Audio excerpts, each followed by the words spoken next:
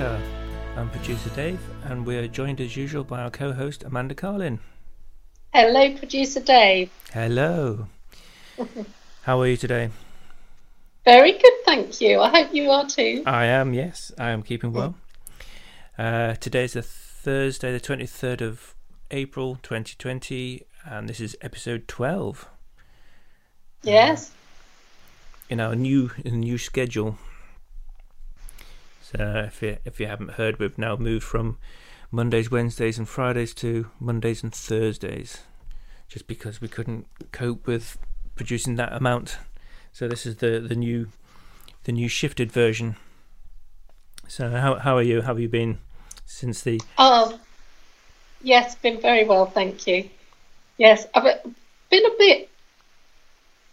was a bit shocked to hear the chief scientific officer's thoughts on lockdown, and the length of time it's likely to carry on for, because it's something that I thought in my mind but didn't think it would possibly come to reality. It was a bit of a shock hearing somebody official say it. Yeah. To be realistic, we kind of know that it's going to be around. It's not just going to disappear. You know, this is not just like some of these winter bugs that come and go, you know, and they die off in the warm weather, and you know, it's like the D&V that sort of spreads up every year, and it comes, it goes, and that's it, gone for the year, and then out it comes next year. Yeah, you know, this is going to be hanging around for a very, very long time. And the only way that you're going to get through this is either immunity, if that's possible, or a vaccine. Yes. And they don't even know if there is immunity from COVID-19 at the moment, because they don't know, which is why they're trying to get people to come forward now for testing for antibodies. Yeah. Just to see what from people who've had the coronavirus, and what has been left in their body afterwards, so they can then do the DNA tests and check the blood work and see if there's anything there, and whether that has any research can be done from that to help produce. Well, one is the statistics from it, and the other one is to obviously try and help produce the vaccines.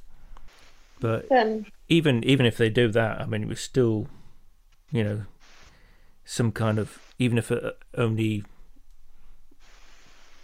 100,000 positive cases, you know, although there's a lot more testing, but just because you've tested doesn't necessarily mean that you've not had it or will get it. It just means that at that particular point you don't have it. So we've got, you know, over 100,000 confirmed cases. Now, out of 70 million people, that's a very small number. Yeah. You know, so it's a case of stopping the other 69.5 million people from getting it at some point. So that's going to be a big challenge for the medical profession, because that was something that we talked about before. You know, how do you go about giving a vaccine program? You know, can you produce that amount of vaccinations and medicine to treat the whole of the population in a short period of time?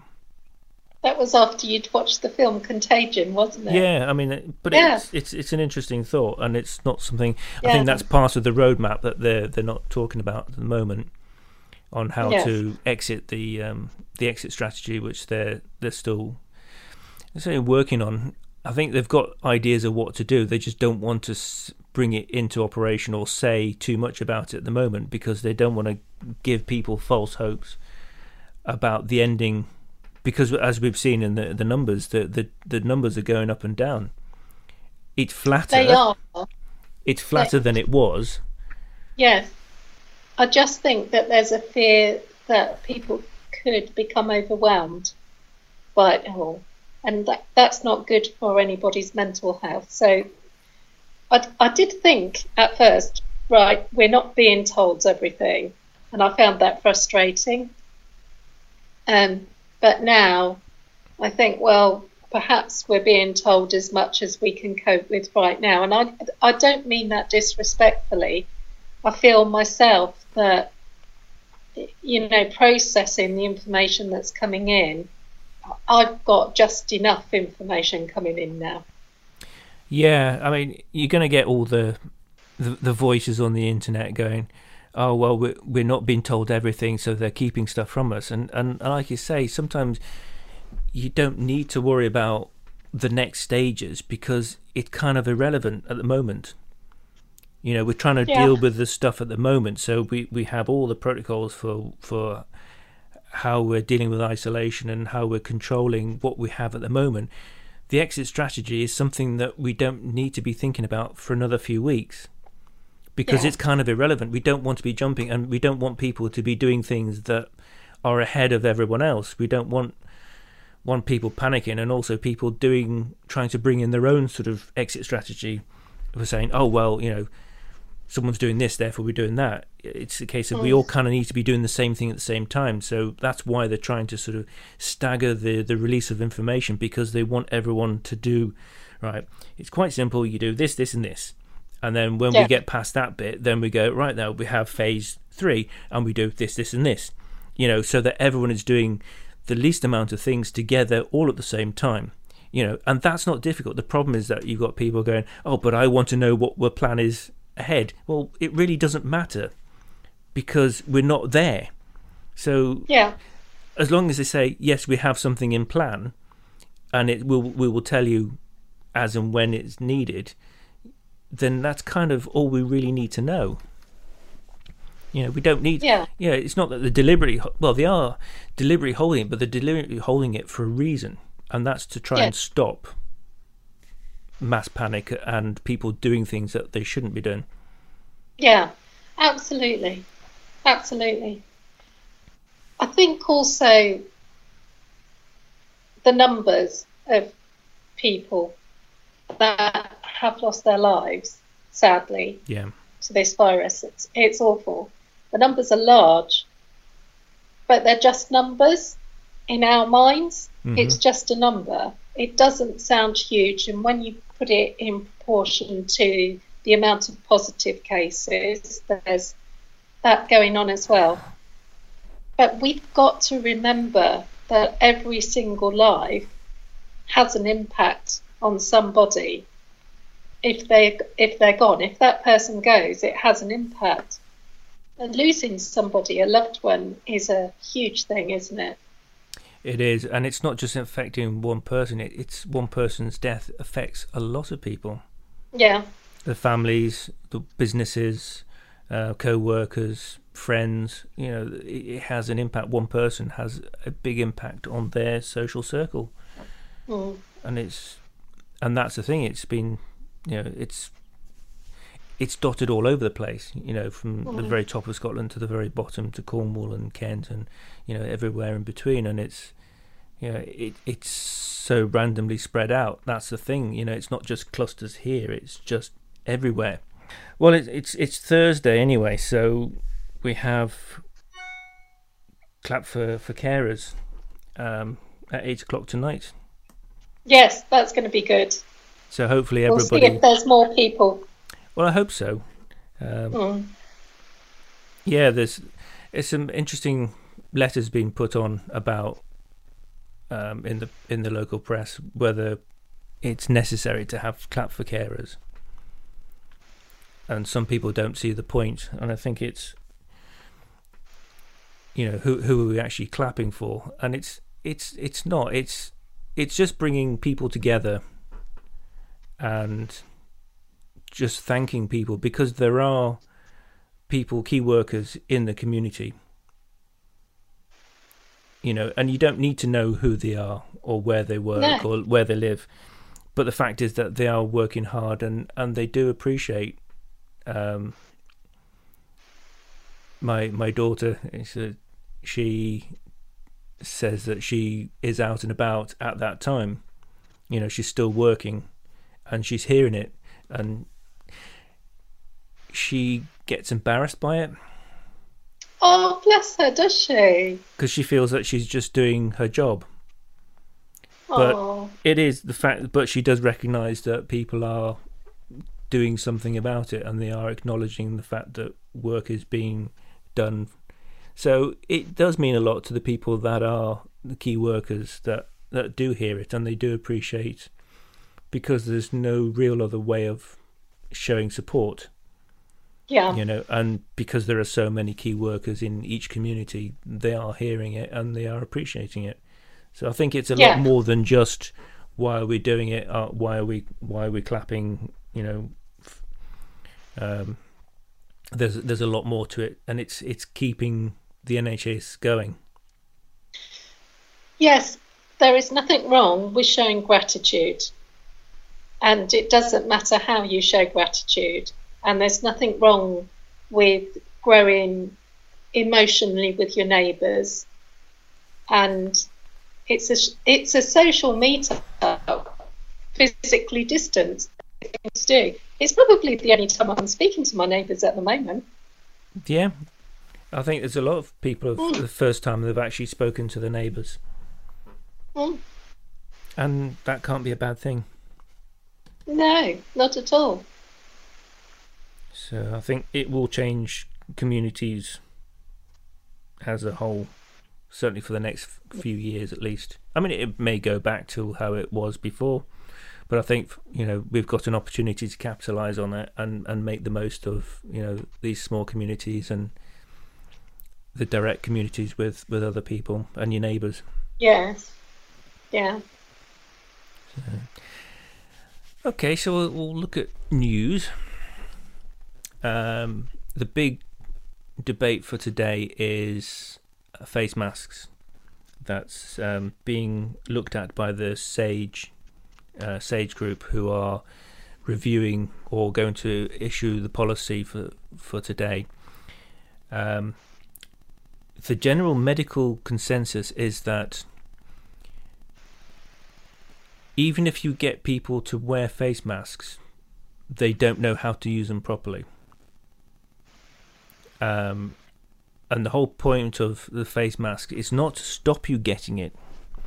It's trying to minimise you giving it to other people. Yeah, And that's what they're trying to get. It's not a protection from other people. It's not going to stop you going out and about and getting it from outside. But what it can do is it can minimise when you are coughing and sneezing. It's minimising, but people aren't handling the face mask properly. They're not disposing of it properly. They're not wearing it properly. So there's lots of issues about it can potentially do more harm than good. Some people have said, you can use, well, what the suggestion is maybe, wear a scarf, but then you've got to wash the scarf. So whatever you're using, any material stuff, you've got to wash to protect yourself. Now I've heard now from the NHS what they do is when they're boiling, they're washing at a minimum of 40 degrees in soapy water and that will kill the bacteria, and that's how they are cleaning their scrubs and the materials. So that's, if you can wash your whatever you're wearing in your face mask, then that would be the way to do it. But yes, it's a big issue, because if they say, right, you've got to wear face masks, as we've seen, there is only so many face masks being produced in the UK. Now, you have, say, off the top of my head, say there's 2 million NHS workers, and there are another 68 million people in the UK who are then told they need to wear face masks. Where are they going to come from? yeah, Who's going to produce all these face masks? And you're supposed to have them, they're supposed to be disposable, and you're only supposed to wear them for so long, and then you get rid of them. You've got an ecological disaster on your hands, as I've found in some places where face masks are turning up on beaches because people aren't going to dispose of them properly. If you're also not handling, because they're classed as bio waste, because they've got diseases on them. I mean, I saw one on the street and I was like, I'm not going to touch that. I'm not going to, I should put it in the bin, but I haven't got the procedure, the PPE to handle that. That is a biohazard on the floor. I'm not going to touch it because I don't have the right kind of equipment. And that's the problem, that these things can cause more problems in themselves. So it's not just the answer of I'm going to have it. And one of the doctors been interviewed this morning was saying that he's seeing people wearing them as they're walking around town, he says, which is ineffective anyway. And then they were stopping to talk to someone and they were taking the mask off to talk. And I was like, well, you kind of got the whole thing wrong. If you're talking, that's when you wear your mask. So people just can't even wear them properly. So there's a lot of issues. It's not just as simple as it's a face mask and you have to wear it. Yeah. That's interesting. It did make me laugh, but yes. So we should hear later on today what the government position on face masks. Have you seen about Japan? Japan haven't got social distancing rules in place, and what they're doing is telling citizens to wear face masks, and so COVID-19 is a problem for them. It is. To start with, they didn't have an issue, and I think that's where we were talking about the different strains and how that's affected different communities. I think they were one of the first types of strains, so it affected them differently. Now I think they're having a knock-on effect as it's mutated or as different strains come in, and the way. Because I think the idea was that the first strains were quite hardy and that they weren't being passed as quickly, which is why I think China has got such low infection rates, partly because of the lockdown, but partly because it was slower to transmit because it was in the early stages. So I think now it's becoming more, it's evolved. And so therefore its transmission is a lot higher. Or it's easier to transmit from people to people more readily. So yes, I think there is this second wave is starting to affect, and I know sort of the Asian countries are beginning to start to suffer from this, and they're starting to see their cases rise. Yeah, it is, isn't it? Mm. So we'll keep an eye on them, because it will be interesting to see where how they deal with it, and it's going to be a case of watching it as this thing goes round the globe a couple of times. I think so. It's interesting to see how different countries are tackling the whole situation. They all seem to be so very different. Yeah, and that's the thing, is you've got a couple of countries that have not been affected in the same way. So everyone's saying, oh, well, we should be doing the same as them. They're doing that way. They're doing this protocol and they've got these results. And like we were saying before, you kind of comparing apples and pears. Like Germany has a different level of mortality rates because it affected a different group of people. And it really depends on, you kind of have to match like for like before you can compare the results. So you can't just compare yourself with another country and say, well, they've done this, so therefore we should be doing the same. These countries are now having different longer term effects, and they're having to change their policy as well. So you can't just automatically jump on and say, we should be doing the same as them. You kind of just need to go by your country and how best to try and respond to how it's evolving and changing. And meanwhile, the US. Oh yes, and even the chief medical advisor went against what the president said. Yeah. He said, it's all fine, and he went, no, it isn't. He completely contradicted what the president said, and so I'm guessing 24 hours and he'll be out of office. Yes. He will lose his job, and it's just, which is scary. It is really, isn't it? Banks as of yesterday, the Lloyds Bank in Wisbech is closed for a deep clean. Yeah. So it's not closed. It's just they've had to shut down to make sure everything's all decontaminated, and will open up again, and they will announce when that will happen. I went to find the Lloyds Mobile Bank yesterday in Chatteris, and that has stopped. Has it? So Chatteris now has, for definite, has no banking capability whatsoever. Blimey. And obviously if that's the mobile one out of the way, then there's loads of other small towns and villages around. But there's nothing on the website. I went on the website on Tuesday to say where and when it was due, and went there yesterday, and there was another lady, an old lady there, waiting for it, and nothing turned up. Oh, that's terrible. So there's no communication. It was only because I went on the discussion page and said, anybody know what's going on? And someone said, yeah, it's not coming. Well, that's not how you're supposed to run. No, it isn't. No information has been passed, because some people, certainly the elderly are reliant on access, because there's next to no buses. They've got no other means of leaving so how do they pay stuff in? How do they get stuff from their post office accounts, or whatever whatever the financial account, or the building societies and things? If you can't get that through the post office, where else are you supposed to get it from? Oh, it's terrible. I do feel for residents in Chatteris. It's not fair. Yeah, it's rough times at the moment. So yeah, that's the update for the banking. Obviously, if we hear any other banking news, then we'll let you know. More finance. The Fenland District Council have been voted worst in handling or distributing the coronavirus business grants. Only 42% of the funds allocated have been handed out.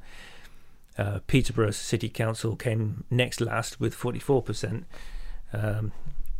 Did they? Yeah, and it's... But this is all within Cambridgeshire. Right. But I think part of it is just not businesses being able to get in touch with FTC or vice versa. So I don't think it's a case of they're not handing them out. I think it's just a massive breakdown in communication between trying to contact the businesses and the FTC. I think that's very true.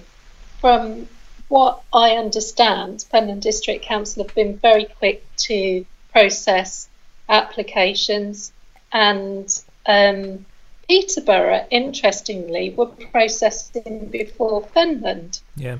So I'm surprised, but equally, as far as I'm aware, from businesses that I've spoken to, they're all very happy. Yeah, and that's the thing. It's stats and recordings is one thing, but the reality is not always the same. Yeah. So I think if you are a business and you know that you do fall into the categories where you are below a certain size and you are a rateable business, or you're in the entertainment business, then there are different grants. So, but you've got a way of actually getting in touch. So if you think that you should be eligible, if you go onto the FTC website, you will find there's paperwork, which we mentioned before. There are forms there, or there are contact details for you to get in touch, and even just to inquire, because they only. Or if you're not sure, just look and see. Because that's the thing is, if they don't hand out all the money, what they're going to do with the money? Could that then go to support the small individual businesses that aren't eligible? I don't know. That would be something, wouldn't it? Yeah. That would be good. If all the individual self-employed businesses all got in touch, and then they go, right, okay, we've got, I don't know, 5 million left in the pot which hasn't been claimed, and we've got 20 businesses that have all applied that aren't rateable, then we split it up between them. That would be nice, but that's never going to happen. But yeah, it's a nice thought. Yeah, yeah. But, you know, these are amounts, they're sums of money that could mean the difference between make or break for some businesses. So it is worth looking at it. Well, that's it. £10,000 does go a long way, especially if they're not having to pay rates for the next 6 months. Yeah. You know, it's not going to pay all the staff, but at least it helps pay all the bills that are currently going through that businesses are. Because I say I'm in the same situation. I'm having to pay things like, you know, the website fees have suddenly turned up. You know, for the annual payment of support for the website, that's turned up, and there are other annual fees that seem to come out this sort of time. So all the admin I've got at the moment is all having to pay for services that the business uses.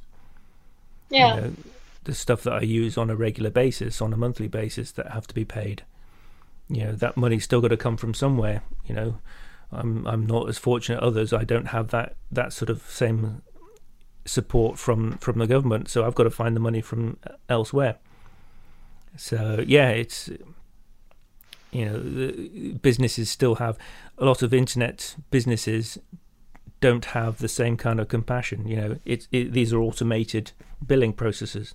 Yeah. You know, they haven't been turned off. You just automatically get sent saying, you know, this is what you owe, pay it now. Yeah. Because a lot of the companies, they've all gone into either sort of not furlough, but they've either reduced their hours, or so you don't have the people to support these online businesses. So they're just ticking away in the background doing their own thing. So there's no compassionate element of it. It's just here's your bill, pay. Well, I do think it's funny, or ironic even. I think it's ironic that EE's call centre has closed down and you can only contact EE's customer service by internet at the moment. I think it's hilarious because we had an issue. We're with EE and the internet went down, so we couldn't contact them. Yeah. It is madness, and that's not the only case, I'm sure. I mean, they're a telecoms company. Yeah. It's it's madness. It is, isn't it? If you can't work, you know, but that's the thing. It's the nature of the beast. You can't, if your staff aren't there to support it. It's just the ironic nature of the fact that it is a communications business that can't actually be communicated with because there's no one to man the phones. Yes, there is irony in there. You know, the bottom line is, if you feel that you are eligible or you're not sure, get in touch with the FTC and talk to them and find out, and they will tell you. Yes. So, but because they are processing the applications and doing it quickly when they are. Yes, they are. One thing mentioned was we talked about Zoom media. So we're talking about media and stuff. We were talking about Zoom applications for people doing online conferencing and video chats. The boss has apologised for all the security issues that have arisen. Oh, that's interesting. I noticed Parliament were using Zoom, weren't they? They do use it for some aspects of it. They've said that they'll use it for the non-secure stuff, or the sort of the lower level issues, but the top sensitive stuff is being used by something else. So there's no reason for not using it. It's just you've got to be very careful how you use it and make sure that you're not passing out codes, access codes and passwords to other people online, or letting them have access to it, because they are hacking into it. And one college professor said that he was then inundated with obscene videos from people because you know, which was obviously upsetting and disturbing to him and the other people who were on that call. Because that must have been horrible. Because you've got no control. No. So he's apologised. It's basically because it's a small company, and it's just gone boom. It's just gone global, and everyone's trying to use it. So that brings about technical problems of small flaws that are in a small product suddenly become a massive issue on a big scale when hundreds of millions of people are using it. So they hadn't anticipated that it would ever be that big, So they are. Oh dear. They are promising fixes for that. That's good. That's good, and it's good that they recognise it and they're doing something about it. Yes, it is. So we'll keep an eye on that as well, and give any updates as and when we have anything. Do you have some news? Something about Captain Tom, maybe? Oh yes, Captain Tom has tweeted today. Lovely Captain Tom, and he says he's thankful for people's offer of help for various items. People are just offering him things like walkers and what have you, and he says he's got everything that he needs, and thanks people for their kindness, but he asks if people would instead donate to the fundraiser rather than looking at giving him items that he doesn't need. That makes sense. I think what they're looking at, well, the last time I heard yesterday was something like 27 million. I don't know what it stands at today, but I know it's become the main access point for raising money for the NHS, and I think everyone else has now realised that instead of giving to lots of other sort of small campaigns, they feel that one, it's a worthy cause, and two, it's just an opportunity, or it's a way for them to actually give money to the NHS to help them. Yeah, certainly, because it's such a big campaign, the money's going to be directed to the right place. Yeah. So that's a good thing. Because there are worries, aren't there, about where money goes to and how it's administered. So this is such a big thing, it's not going to be administered inappropriately. It would be interesting just to do a follow-up and just see how the money is spent, just to see where it goes and who it's actually helping. I mean, are they... I think it would too. It would just be nice to know where it is going. So we'll see. I believe you have some news on schools and school meals in the area. Yes, I do. Thank you, David. So Cambridgeshire County Council are pleased to announce that Aldi are joining the list of supermarkets accepting free school meal vouchers, and that's from Monday, 27th of April. And parents and carers are asked to please contact school for more details. And families whose financial circumstances may have changed, please do get in contact, because they might be eligible for the scheme as well. Okay. That's it, because people's circumstances change as the lockdown has had impacts on different families. So yeah, it's always worth just to keep an eye on it and just double check, because you may be eligible for it now. Yes. Okay, that's good. Anything else? Animal rescue? Yes, DEFRA have changed their policy, and they've now removed restrictions. So rescued animals are now able to be rehomed. And I know the RSPCA have put up their list of available animals. Mm-hmm. But you need to check with each individual rescue centre for their policies on home checks and what have you. Okay, that makes sense. I suppose because there's always that handover period, isn't it, where they would come out and check the place is suitable environment for animals to be rehomed with. So, obviously that's had an impact. Yes. And also, and I'm sure the rescue centres would say this, animals do need homing, obviously, but it's very important, I think, if you are rescuing an animal, adopting or fostering an animal, that you consider during lockdown the animals are going to be used to you being at home, and then after lockdown that they may have some abandonment issues, so be aware that could happen.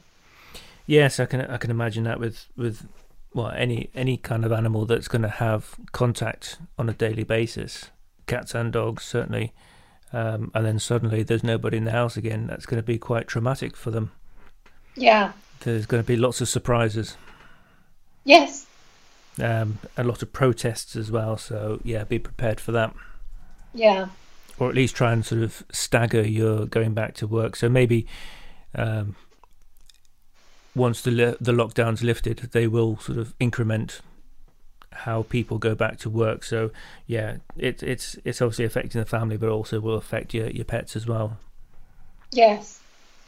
So yeah, so look after them as well. They are an integral part of your family. So yeah. Yes. But the main question is, what would Doris do? How is Doris? Doris is fine, thank you. Yes, she's mending well. Good. And she has a lot to say. Oh, good. So today, Doris says, "Happy St. George's Day." Happy St. George's Day, David. Yes, it is. Thank you very much. Happy St. George's Day to you too. Thank you. Doris has asked if children and young people could look up the history of St. George. Mm-hmm. He is a legend. He is, yes. She'd like young people and children to find out, where did St. George come from, and how was he made a saint, and which King of England made St. George our patron saint. And Doris suggests children and young people make some drawings. That's a surprise, isn't it? Doris likes her drawings, doesn't she? She does, doesn't she? She's a drawing-aholic. Yes, she is, isn't she?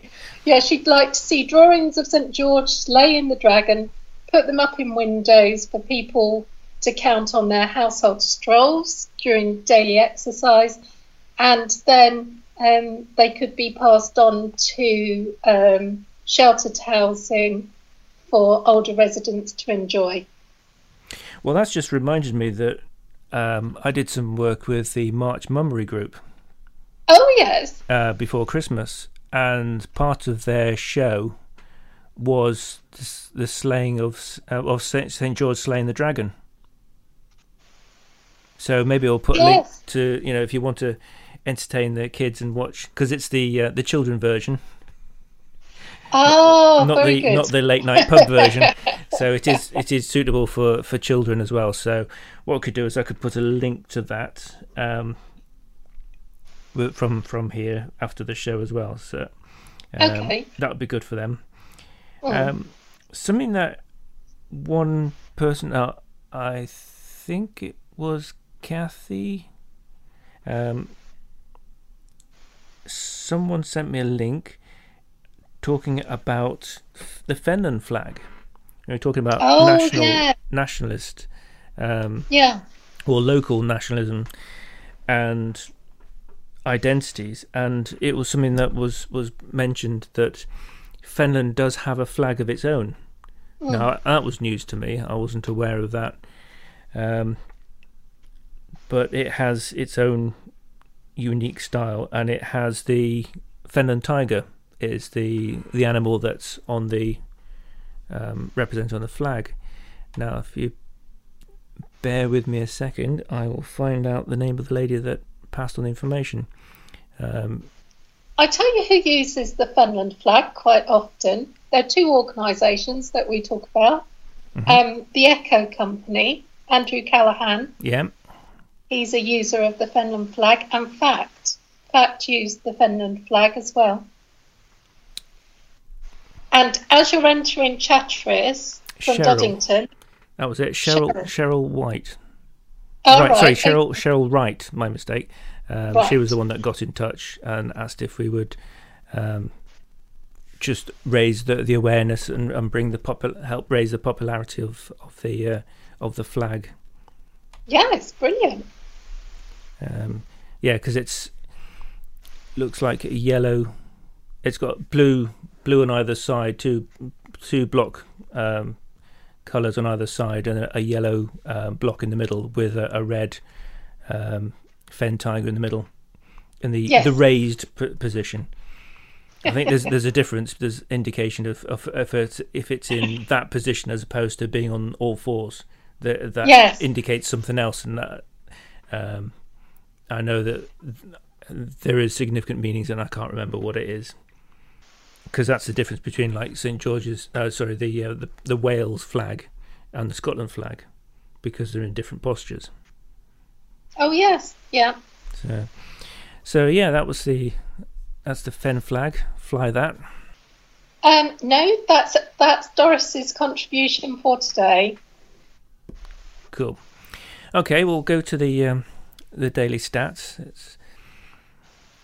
We have total number of cases worldwide of 2,662,000. So we're now over 2.5 million. Number of cases, positive cases in the UK is 133,495, and the number of deaths so far is 18,100 deaths in the UK, which is just horrific, and we're certainly catching up with France, which is only I think it's 21,000. So yeah, it's not good, whichever way you look at it. Yeah, 18,100 too many. Yeah, I think trying to get people to understand the sort of the scale of it, something that we talked about just before the show, like how do you understand? You can understand half a dozen people dying. It's something that you can comprehend, but when you start getting into tens of thousands, it becomes it's almost like an arbitrary number. It's so big you can't physically grasp. Now I think what would be an idea would be to compare it to stadium sizes, and that's not something I've seen yet. But if they said, right, well, a small stadium that houses 18,000 football players, or capacity of 18,000, and say, well, it's this one or this one, I don't know if that would make it easier for people to comprehend, because they can physically see how big a stadium is. I don't know what the answer is. I think it would help. I know that analogy has been used for other things before in the past. It's just whether that would be something useful now. I think it would give some perspective. Yeah. It just reminds me of the First World War. I remember, learning about it in history, and the first major battle and the numbers that were killed. It was shocking. And I remember walking out of the school classroom thinking, oh my goodness, all those young people, were slaughtered. And it took such a long time to process that. And then, as we spoke about other battles, it just became numbers. Yeah. I think also being a child as well, the comprehension of what is bigger than, most don't even know what's more than 10,000, because they've got nothing to compare it to. Exactly. So Stadia. Yeah. It's a good analogy. Yeah. Mm-hmm. I'll see if there's anything out there, but it's certainly not something I've come across so far. I'm not saying that no one has done it, because it is something that does crop up every so often when trying to sort of scale things. Yeah, well, I'll have a look and see if there's any other references. Okay,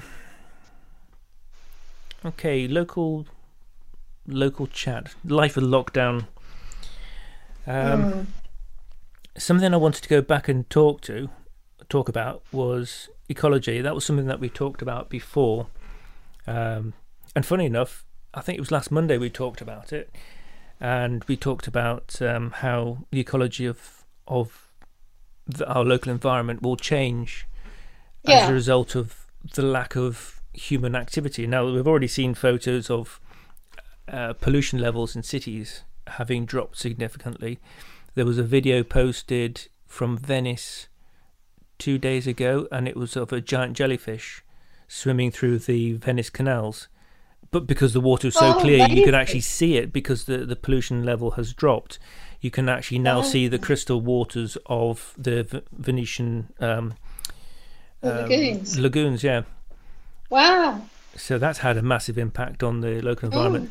And so someone actually had a camera. They managed to go down the canals and actually show the underwater life, the marine life in these canals, and it looks absolutely fantastic. But that's something that we're seeing impact on their environment. But this is slightly different. It was a couple of years ago the councils mentioned about not feeding ducks and geese and swans bread because they said that was the wrong kind of diet. Yeah. They can't process too well that kind of meal. So they were saying, use bird feed and things. But then 6 months ago or so, they then retracted that because people were then not giving the ducks and geese and swans any food at all.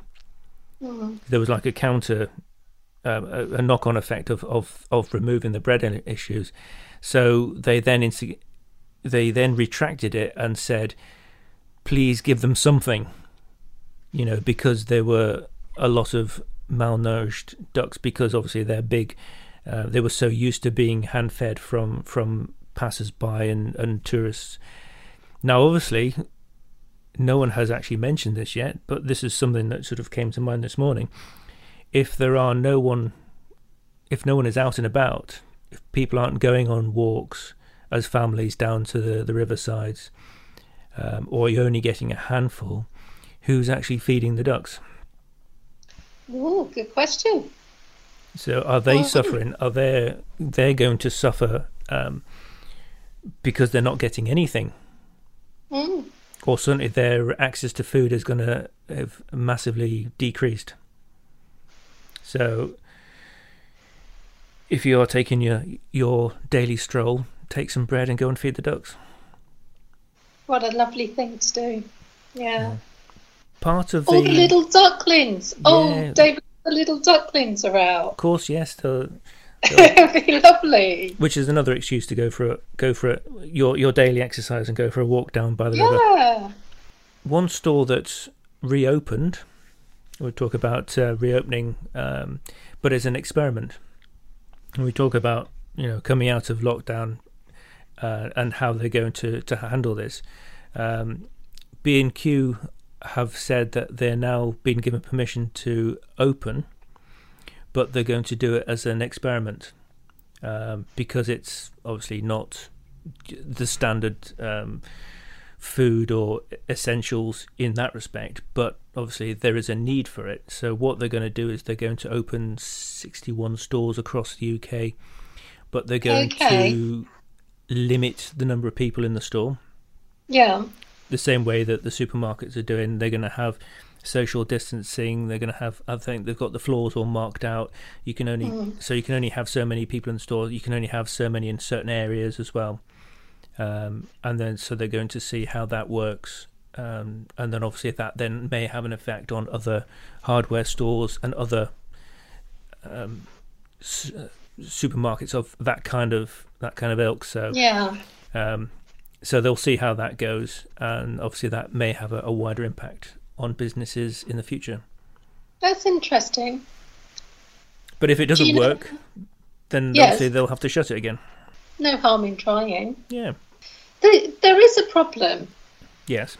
Though, in that B&Q stores tend to be in out-of-town shopping centres, don't they? So people will be having to drive to get to them. Well, yes, because even if they buy stuff, the stuff that they buy is going to be heavy anyway, so they're going to need transport to collect whatever it is they're getting. It doesn't feel very much in the spirit of lockdown. That's the only thing I'll say on that. That's my opinion. I think so, but I think that's why they're doing this as an experiment, just to see where it works and where it doesn't work. What are the impacts of opening something like this? I wonder how many B&Q stores there are actually nationally. So not all of them, I guess, are going to be in the out-of-town areas. So maybe it's not so bad. Like the one in Wisbech is next to Morrison's, isn't it? So I suppose you could go to Morrison's for your essentials and then pop across the road to B&Q. That's not so bad, I don't think. Yeah, I think if you're looking at proximity, then you are driving out for your food shop, and then you can then take in a couple of the other other stores at the same time. So you're not necessarily making a drive to lots of independent individual stores. Yes. Yeah, I think it's really important that we as a nation keep to the spirit of lockdown. We have to. We do, don't we? Because have to keep it going. It's the only way we're going to get the other side of this. Yeah. And like I said before, we have to all do the same thing at the same time.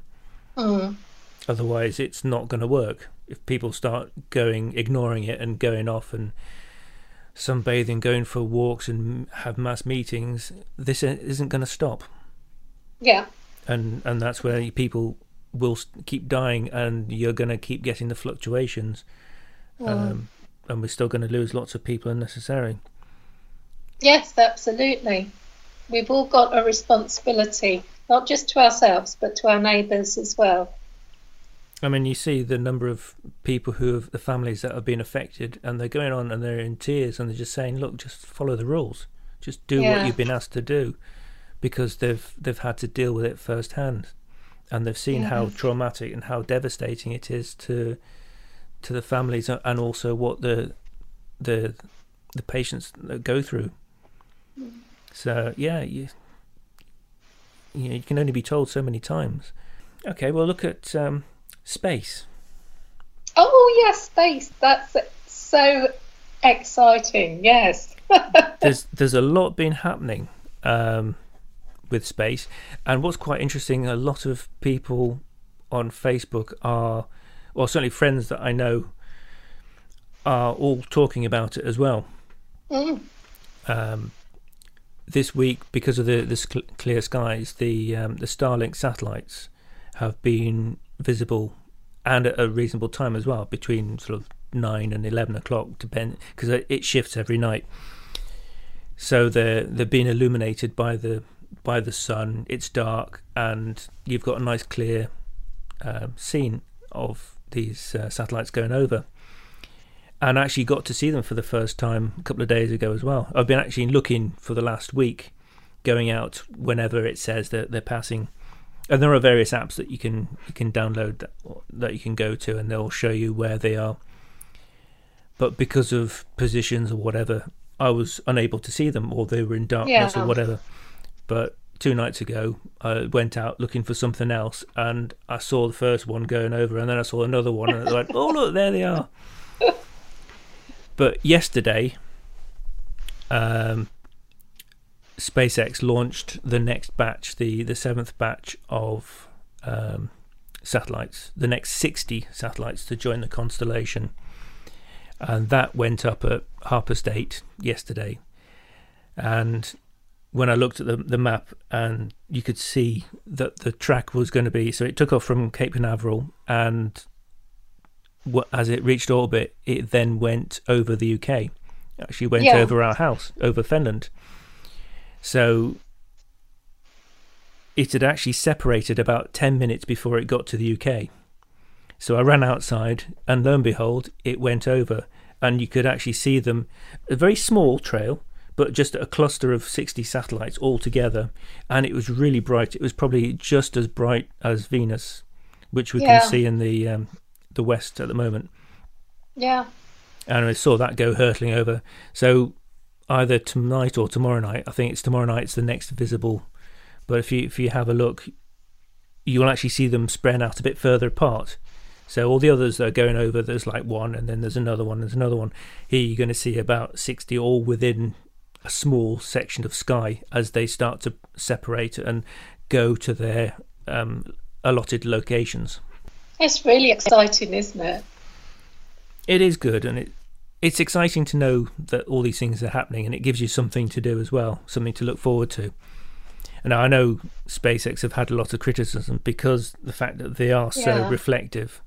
They are going through trials to actually make them less reflective.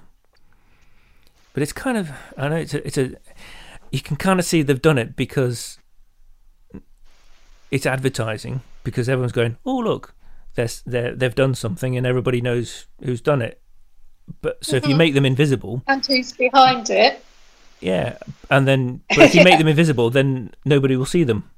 So then you kind of like, there's no it's like advertising.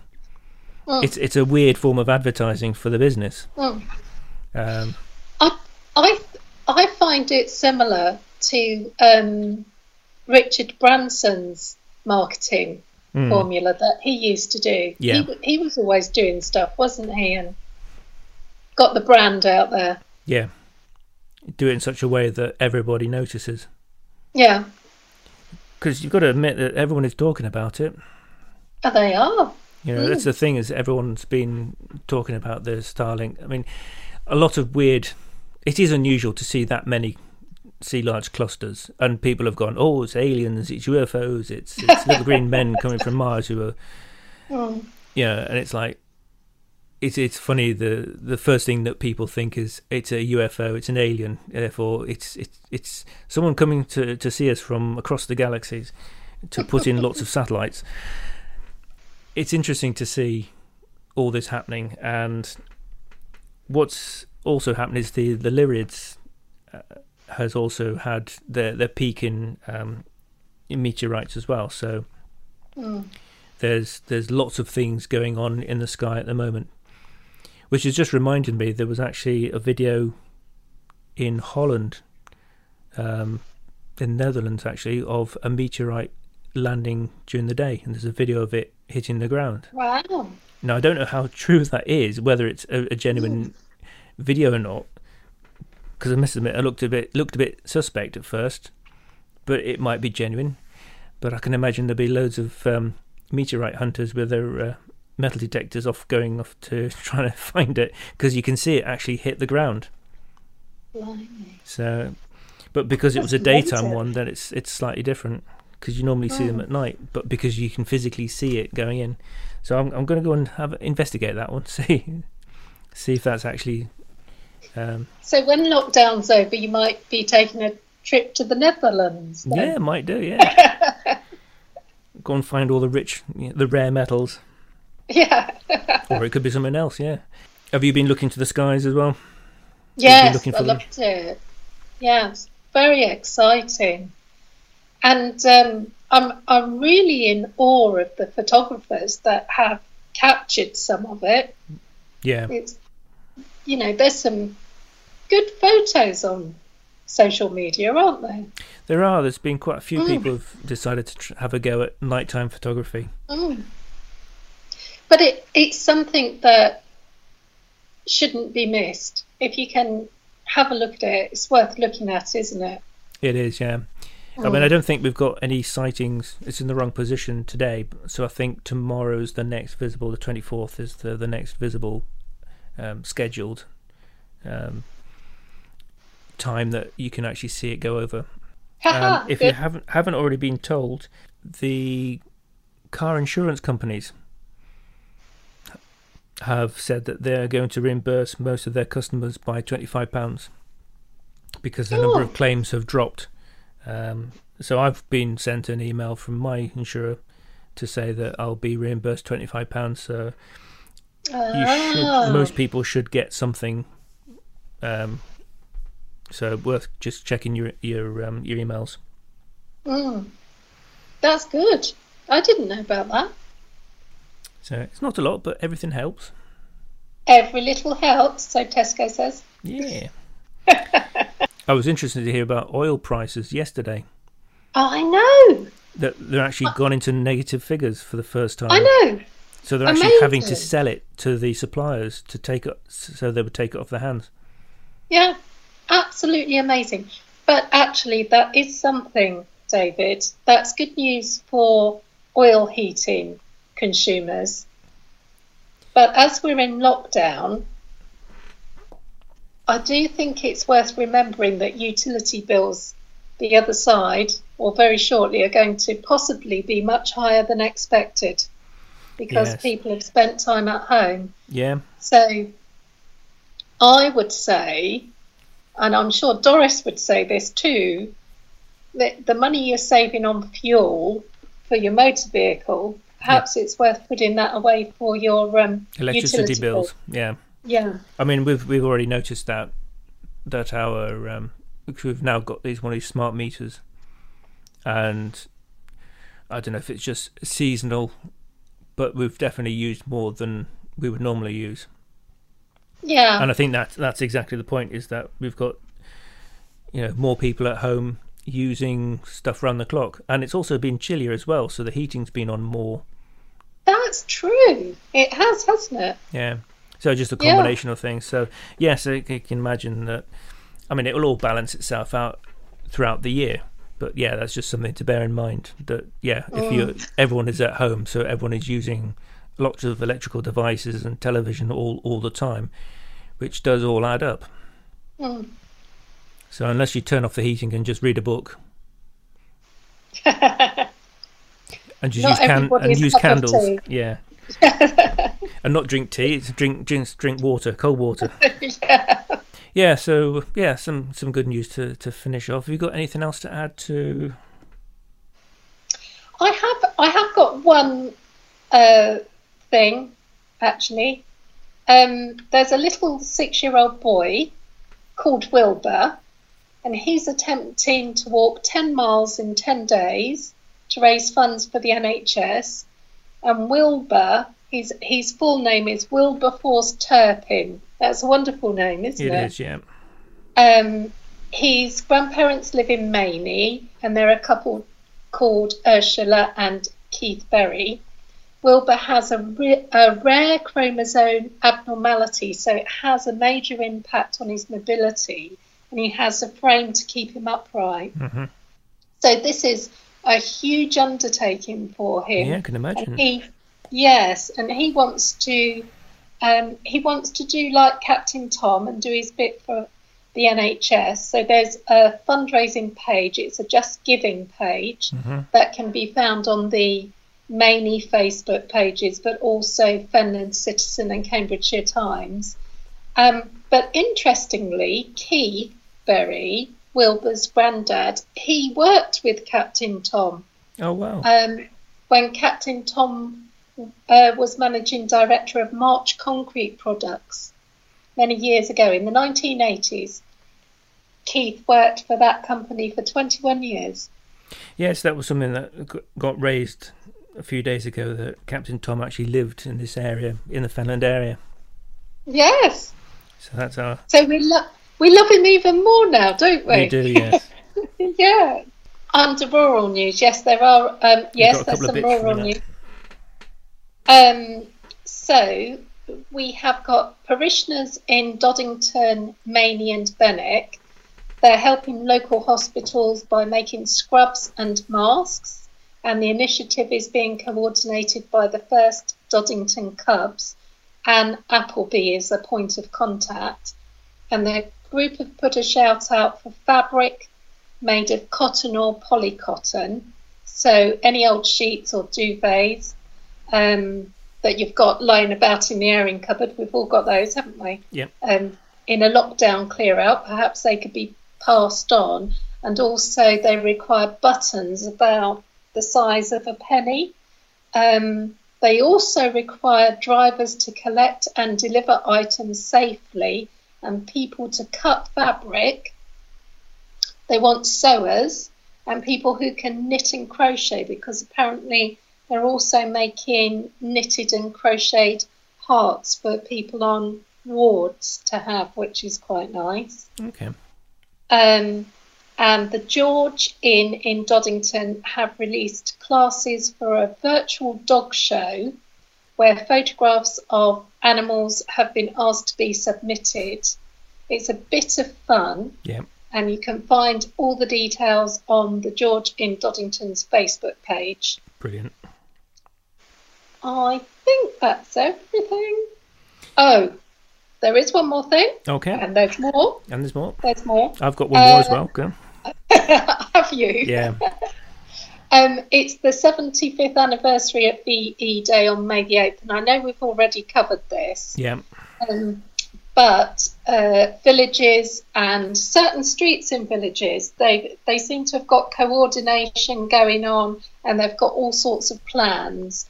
So what we would like to know is, what are your plans in your village to celebrate the 75th anniversary of VE Day on May the 8th? Remembering we are likely to still be in lockdown and physical distancing rules will still apply. So we'd like to hear what you're thinking about doing, please. Okay. The last bit, which I've just realised, is a local charity. It's called the Care Network for Cambridgeshire. They got in touch as a result of seeing our coverage in the press. Oh, lovely. So that's good to see. They are a support group for vulnerable and isolated people. They look after people who are over the age of 18, and they offer a telephone support line for people, which is open 7 days a week, 24 hours. And they're obviously focusing on things like mental health and mental well-being. Now, she's happy. I've spoken to the lady in question, and she's happy for if anybody has any general questions that they want to submit regarding mental health and how to cope in these times. And what we'll do is if anyone's got any questions, we'll collate them, and then we'll try and do an interview with the lady in a week or so. Oh, that's a good idea. And she can then talk a bit more about how the operations, how the group is operating. But if you wanted to talk to them anyway, I don't have the phone number for them, but if you do look online for the Care Network for Cambridgeshire, you'll find details there. And there is someone there at the end of the line to help support at this time. We'll try and get her online, and she can maybe explain a bit more about what they do and how they operate. Yes.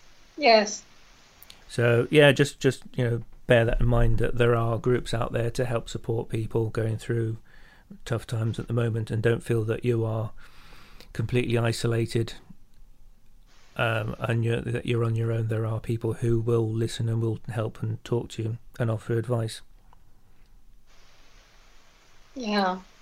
And if you are listening and you do have an issue and you don't know who to approach, drop us a line and we'll try and find some organisation. If you are desperate and you are looking for someone to help, we can maybe try and find an organisation that will help support, point you in the right direction. If we don't know the organisation ourselves, we'll know who to ask to find the information to signpost. Yeah, definitely. There are lots of groups out there who do coordinate, but it's just knowing who to coordinate with. So if you have any questions, let us know, and we'll pass them on to the Care Network. Obviously, if it's personal, then you can get in touch with them directly. Yes. Right, I think that's it from me. We've had a lot to cover today. We have, haven't we? And I thought it was going to be a short show. I thought, I've only got a couple of things. It'll take us 10 minutes. Oh dear. So that's it for us today. we will be back on Monday with the next show. Thank you for listening. People are still listening and watching, so thank you very much for being with us on this small journey, and hope that we are entertaining and educating and all those good things. So it's goodbye from me. And goodbye from me. And we'll see you next week. Bye-bye. Bye.